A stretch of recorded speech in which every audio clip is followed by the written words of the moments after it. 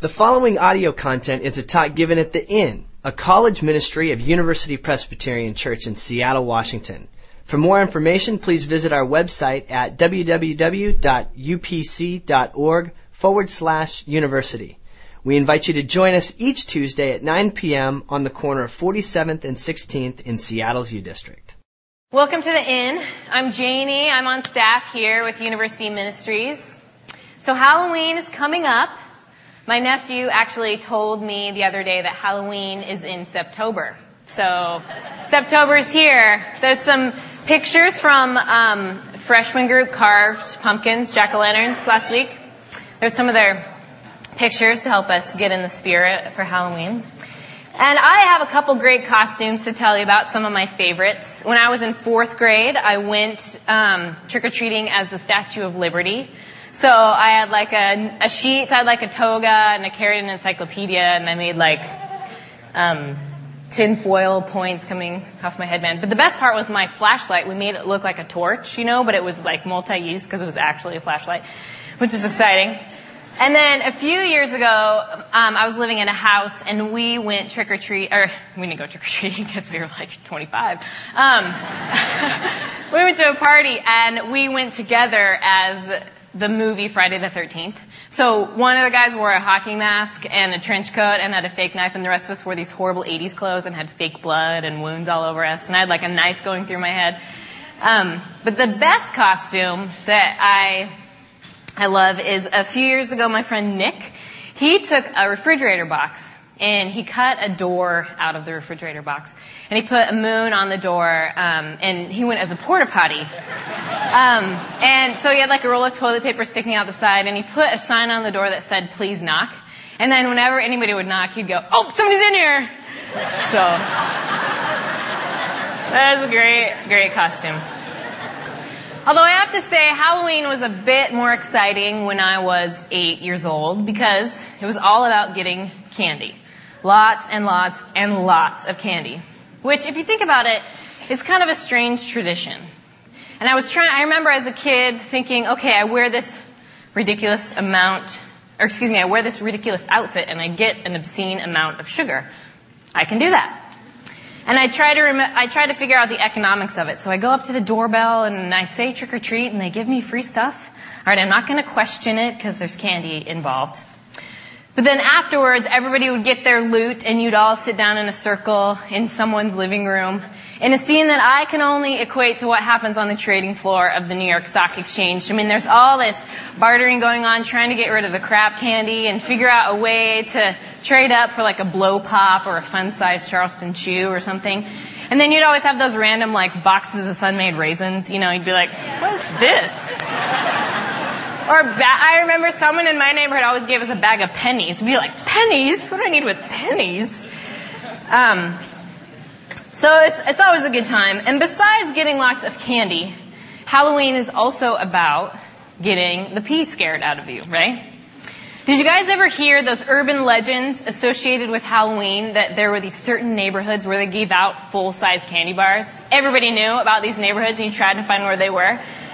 It seems like that was just as prevalent as the legend about someone biting into a Halloween apple and there's a razor blade in it, which never happened, but everybody's heard that story.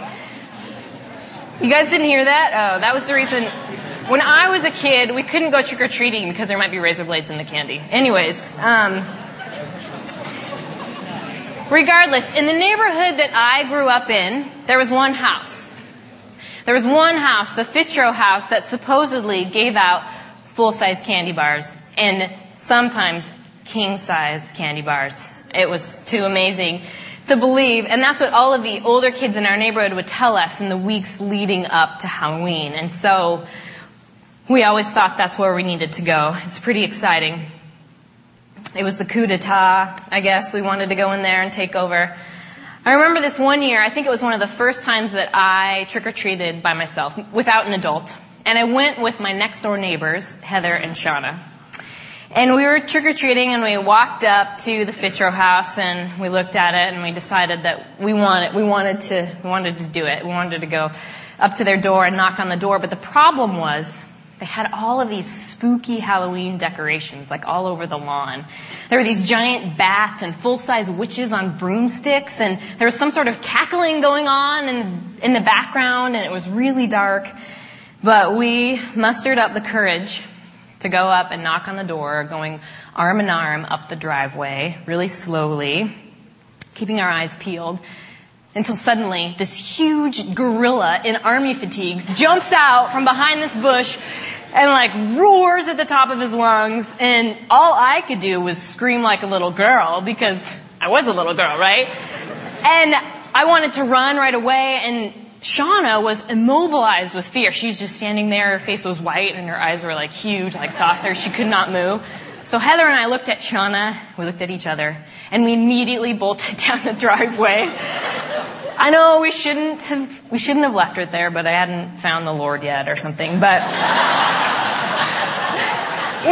as soon as we got down to the street, we decided we needed to go back up and get her off the driveway. But once we got there, she was already inside the Fitros house having hot chocolate and eating her full-size Butterfinger or something. I don't know.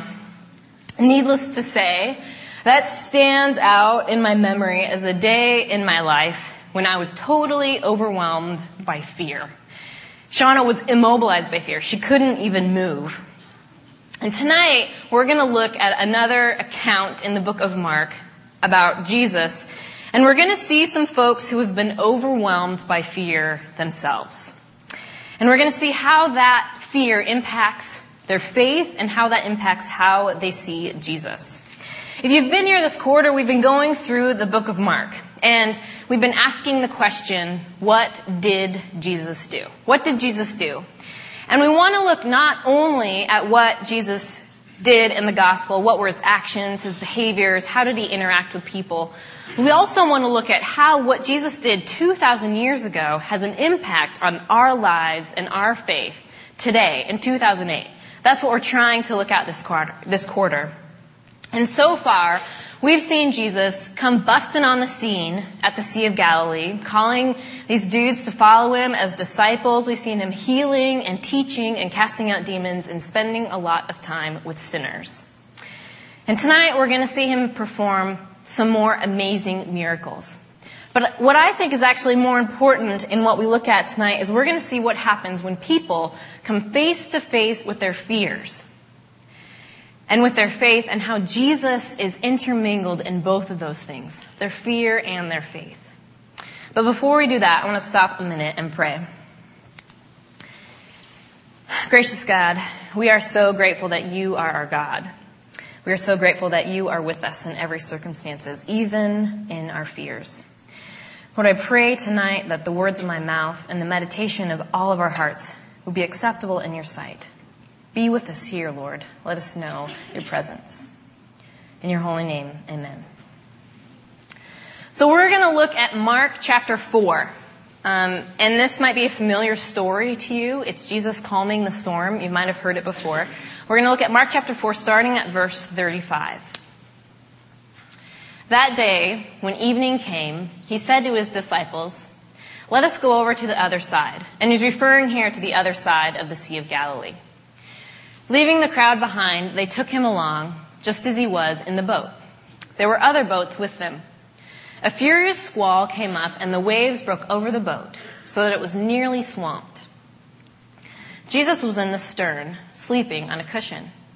The disciples woke him and said to him, "Teacher, don't you care if we drown?" He got up, rebuked the wind, and said to the waves, "Peace, be still." Then the wind died down, and it was completely calm. He said to his disciples, "Why are you so afraid? Do you still have no faith?"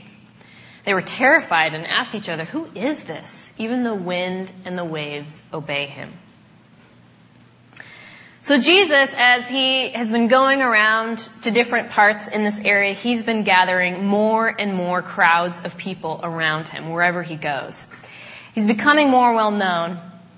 And he's been doing significant teaching right before this to the crowds that follow him. And he decides to cross over to the other side of the Sea of Galilee. And it might have been because he wanted to escape the throngs of people that were always around. I love how Mark throws in lots of details that kind of seem like they might be throwaway details, but they give our stories that we read some real depth, and they're kind of cool. And I love how it says that they go across the sea, but also some other boats go with them. So Jesus tries to escape them, but they get in the boat and follow him. But Jesus is exhausted enough not to care, and he conks out right away, falls asleep. Now, while they're out in the boat, a huge storm's come up, and the disciples are freaking out. Now, I want to say again how great it is that Mark doesn't just give us the story of Jesus. He also tells us what the humans do in the story. And he gives us a picture of humans acting like, well, humans, which is to say often like idiots sometimes, right? And when I first read this story, I think of the disciples when the storm is picking up, saying, oh man, we're going to die. It's over. Jesus doesn't care about us. Pack your bags. We are done, like right away. Not what's our plan, just we're goners. Total doomsday pessimists, complete Eeyores. It's kind of like, I would say in my context, it's kind of like listening to Nolan walk into the human office. Most Monday mornings this fall, his shoulders are kind of slumped. Oh man, life sucks. The Huskies lost, the Seahawks lost, my fantasy team is in the toilet, the Mariners were terrible, we don't even have the Sonics anymore, my life is over. Now I know I'm picking on Nolan a little bit, but you can ask him, that's a direct quote. And I think that we can say that probably any of us, any humans, when we look at chaos or craziness, we immediately go to the horrible outcome. That's what we anticipate. Oh man, I'm screwed. My life is over. And to be fair to the disciples, some of them were actually fishermen. So if they were nervous about a storm, there was probably a reason to be. But they've been spending a lot of time with Jesus. They've seen some amazing things. And all of the trust and the confidence that they've built up to this point, the way that they feel being with Jesus when the waters are calm, listening to him teach, seeing him heal people, seeing him cast out demons, it's all gone in an instant. And they are petrified. The faith they had is non-existent. All they know is fear. Now Jesus, in sharp contrast to the disciples running around like crazy people, he's sleeping soundly on a cushion. It's another great throwaway line that Mark puts in there, maybe to tell us how comfortable he was that he was sleeping on a cushion. But get the visual picture in your head for a second. There's this massive storm. The wind is probably howling. The boat is being tossed all over the place. The disciples are screaming, we're going to die. And Jesus is curled up, getting his snooze on. He's sleeping. I don't know about you guys, but when there is chaos and there is a storm in my life and there's something brewing, I can't stop thinking about it, the first thing out the window is my ability to sleep. I'll toss and I'll turn and I'll try to read. I'll think I'm hot and so I'll take off covers. I'll think I'm cold and so I'll put on covers. I'll make lists in my head to try and fall asleep. Rearrange my top 5 list for my favorite people in the human office. Bet you're wondering who's on that. But I'll do anything I can in order to fall asleep in the midst of what is bothering me. And yet, in the midst of the storm, Jesus sleeps. Jesus is asleep in trust and confidence because he knows in life and in death, he belongs to God. No matter what happens, no matter what the outcome is, he is confident that he belongs to God. But that is a place these disciples are not at. So they do the next best thing and they wake Jesus up. Again, they kind of show how human they are and that how they go about it. They don't gently rouse Jesus and say, hey, buddy, sleepyhead. We kind of got a situation going on here. Sorry to bug you. Could you help us? Instead, they follow their gut reaction as a result of their fear, and they accuse Jesus of not caring about them, probably yelling over the roar of the storm, don't you care about us? We're all going to die, and there you are sleeping on your cute little cushion. part of me wonders if they're frustrated with Jesus not because they expected him to calm the storm, because by their reaction, they seem pretty surprised that that was what he did. Maybe they just wanted him to get up and start bailing water out of the boat right alongside of them. But regardless, Jesus woke up and he immediately dealt with the problem at hand. For the disciples, it was a foregone conclusion they were going to die. No faith, just fear. But Jesus gets up, rebukes the wind and the waves, yelling, "Peace, be still." And they are absolutely blown away. The disciples are shocked. Who is this guy that we've been spending time with? And they see, okay, Jesus does care about us. Simple, straightforward. And the disciples are in awe that nature, the storm, the sea actually listen to the words that this man says. And then Jesus turns to them and asks, "Where is your faith? We've been spending all this time together. Think about what you've seen, and where is your faith?" Because like we've already seen in Mark, Jesus didn't come and perform miracles and cast out demons and teach to the crowds because he wanted to be this glorified Messiah, this sideshow. Come watch Jesus, the freaky magician, his tricks and illusions. Jesus has come because he wants to be partners with people, to come alongside him and work in the kingdom of God. He wants to be in relationship, that there would be a friendship, a give and take. He wanted these disciples to participate with him. He wanted them to have faith in him, that they were in this together, that he was there with them. One of the things that strikes me most about this story is how much it resonates with every single one of us who is a follower of Christ. Those of us who have a personal relationship with Jesus, because chaos and storms are a part of our everyday lives in this world. I don't think anybody can deny that. And we are called to be in relationship with Jesus in the same way the disciples were, to have faith in him, what he is doing, to participate in what he is doing in the kingdom of God. Let's take a closer look at this story, what Jesus does. When there is a storm and the disciples are freaked out, he doesn't turn to them and say, "Where's your faith?" He settles the storm. And then he points to them the areas where they can grow. First, he's there to comfort them and take away their fears. And then he challenges them by asking them to have more faith. First, Jesus takes away the chaos, and then he asks his followers to come to a new place. A place to have faith in what they've seen and experienced in a completely new way that makes us say, "Who is this guy?" Let's take a look at another story where fear and faith go hand in hand. A little bit further on in Mark chapter 5, starting at verse 24. So Jesus went with him. That's the conclusion of a previous story. A large crowd followed and pressed around him. And a woman was there who had been subject to bleeding for 12 years. She had suffered a great deal under the care of many doctors and had spent all she had. Yet instead of getting better, she grew worse. When she heard about Jesus, she came up behind him in the crowd and touched his cloak, because she thought, "If I just touch his clothes, I will be healed." Immediately her bleeding stopped, and she felt in her body that she was freed from her suffering. At once, Jesus realized that power had gone out for him. He turned around in the crowd and asked, "Who touched my clothes?" "You see the people crowding against you," his disciples answered, "and yet you can ask, 'Who touched me?'" But Jesus kept looking around to see who had done it. Then the woman, knowing what had happened to her, came and fell at his feet, and trembling with fear, told him the whole truth. He said to her, "Daughter, your faith has healed you. Go in peace and be freed from your suffering."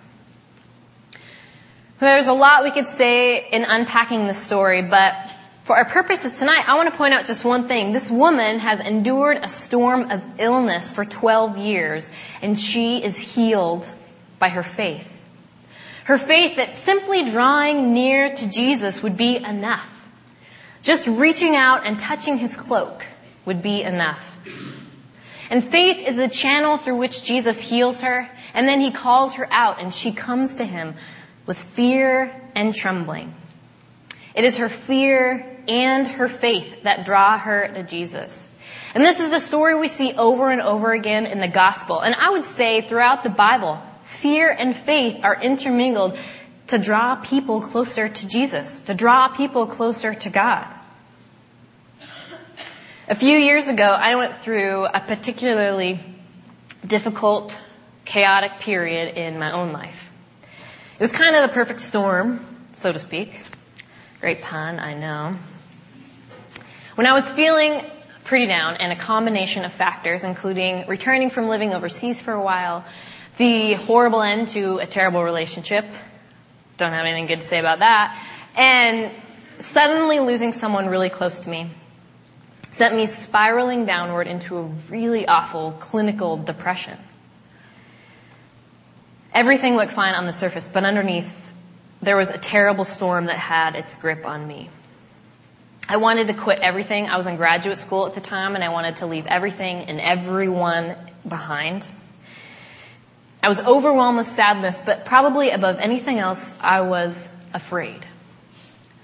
Every day I would wake up and be afraid because nothing had changed. I'd fallen deeper into the pit. The darkness had grown darker. I was afraid that I had brought all of this on myself. I was afraid that I was never going to know God's love again. I was afraid that Jesus had abandoned me. I was overwhelmed with sadness, and the storm continued for close to a year. I can honestly say that, like the disciples, my fear drove me to Jesus, where I would regularly say, "Don't you care about me? Don't you care that I'm at the end of my rope? Aren't you going to help me at the bottom of this pit? Where are you?" And although I wasn't aware of it at all at the time, like Todd was saying earlier, Jesus was present with me, sustaining me as I went through counseling, as I had a community of people that gathered around me. And every once in a great while, I would hear in my heart the words, "Peace, be still." Now, my climb out of that pit was certainly not instantaneous, like the calming of the storm. In fact, it was much slower than I wanted it to be. But eventually, I was lifted out. And as I look back at that time now, I was challenged in my faith as my fear shrunk and my trust grew. And more importantly, like the disciples with the calming of the storm and the bleeding woman with their healing, I was in awe of Jesus calming my storm. I had a new picture of Jesus as comforter and sustainer, of a God who loved me and did and does care about me. My initial fears pushed me to a new place in my faith. When you really start to think about it, faith it's a crazy thing. It's not something that's static. It's not something that we can be like, okay, awesome. Got my faith, gonna put it in this jar, shelf here. Now I'm gonna go play my video games. We can't corner the market on faith. It's dynamic. It's always changing. Just as quickly as you find faith, you lose it when something unexpected or frightening or some sort of storm comes into our lives. And then we panic, and it's gone. And when we talk about faith, we usually assume it's the opposite of doubt and fear, that faith should get rid of fear and doubt. But as we see in these two stories in Mark and know from experiences in our lives, faith and fear go hand in hand. Our faith and our doubt and our fear, they're intermingled. They go together. Anne Lamott writes this quote. She's one of my favorite authors, and I say this all the time, over and over. The opposite of faith is not doubt, it's certainty. The opposite of faith is not doubt, it's certainty. Certainty is missing the point entirely. Faith includes noticing the mess, the emptiness and discomfort, and letting it be there until some light returns. Faith includes noticing that we're fearful and letting that be a reality until we know a light of Jesus or comfort of Jesus in our lives. Faith isn't the elimination of fear and doubt. It's the acknowledgement that we have fear and doubt. It's going to Jesus in spite of our fears, in spite of our doubts, so that we can turn to Him and say, Jesus, don't you care? Where are you? I'm so afraid. It's in those moments that we will reach out and grab His cloak because we know we've experienced something of Him so far that was real in our lives and we desperately want to get more of it, no matter how uncertain or fearful we might be. In those moments of extreme fear and doubt, we are drawn to Jesus, where He again amazes us. We can see Him in a completely new way. In the midst of chaos and brokenness, Jesus silences your fears. He calls on your faith that He can be trusted. And He will carry you through whatever storm you might be encountering. But you have to bring your fears to Him. In closing tonight, I want to do something a little bit differently. Because I think that all of us who are followers of Jesus can admit that we are a lot like those disciples on that boat on the Sea of Galilee. Sometimes it doesn't seem like when the storm's over there's going to be anything left. But Jesus finds what is left and He makes it thrive. So I want us tonight to end just a couple minutes spending time to reflect on this passage as individuals. Now you can close your eyes or you can keep them open, whatever you're most comfortable with. But I want us to take some time to put ourselves on that boat on the Sea of Galilee. Put yourself in that boat, traveling across the sea, leaving the shore. Now if you're not in a place tonight where you can do that, where you can put yourself on the boat, that's totally fine. Feel free to tune me out. But if you are, take some time to imagine you're in that boat. You're just starting to leave the shore and people are getting smaller and there's other people on the boat. Maybe the disciples are there with you. And as you're traveling, you see that Jesus is there too.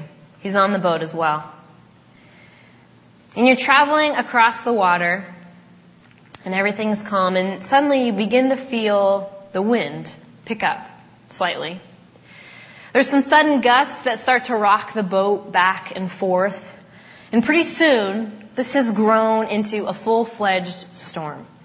Huge wind and waves start coming from out of nowhere, and they start to rock the boat back and forth. There's water coming over the side of the boat.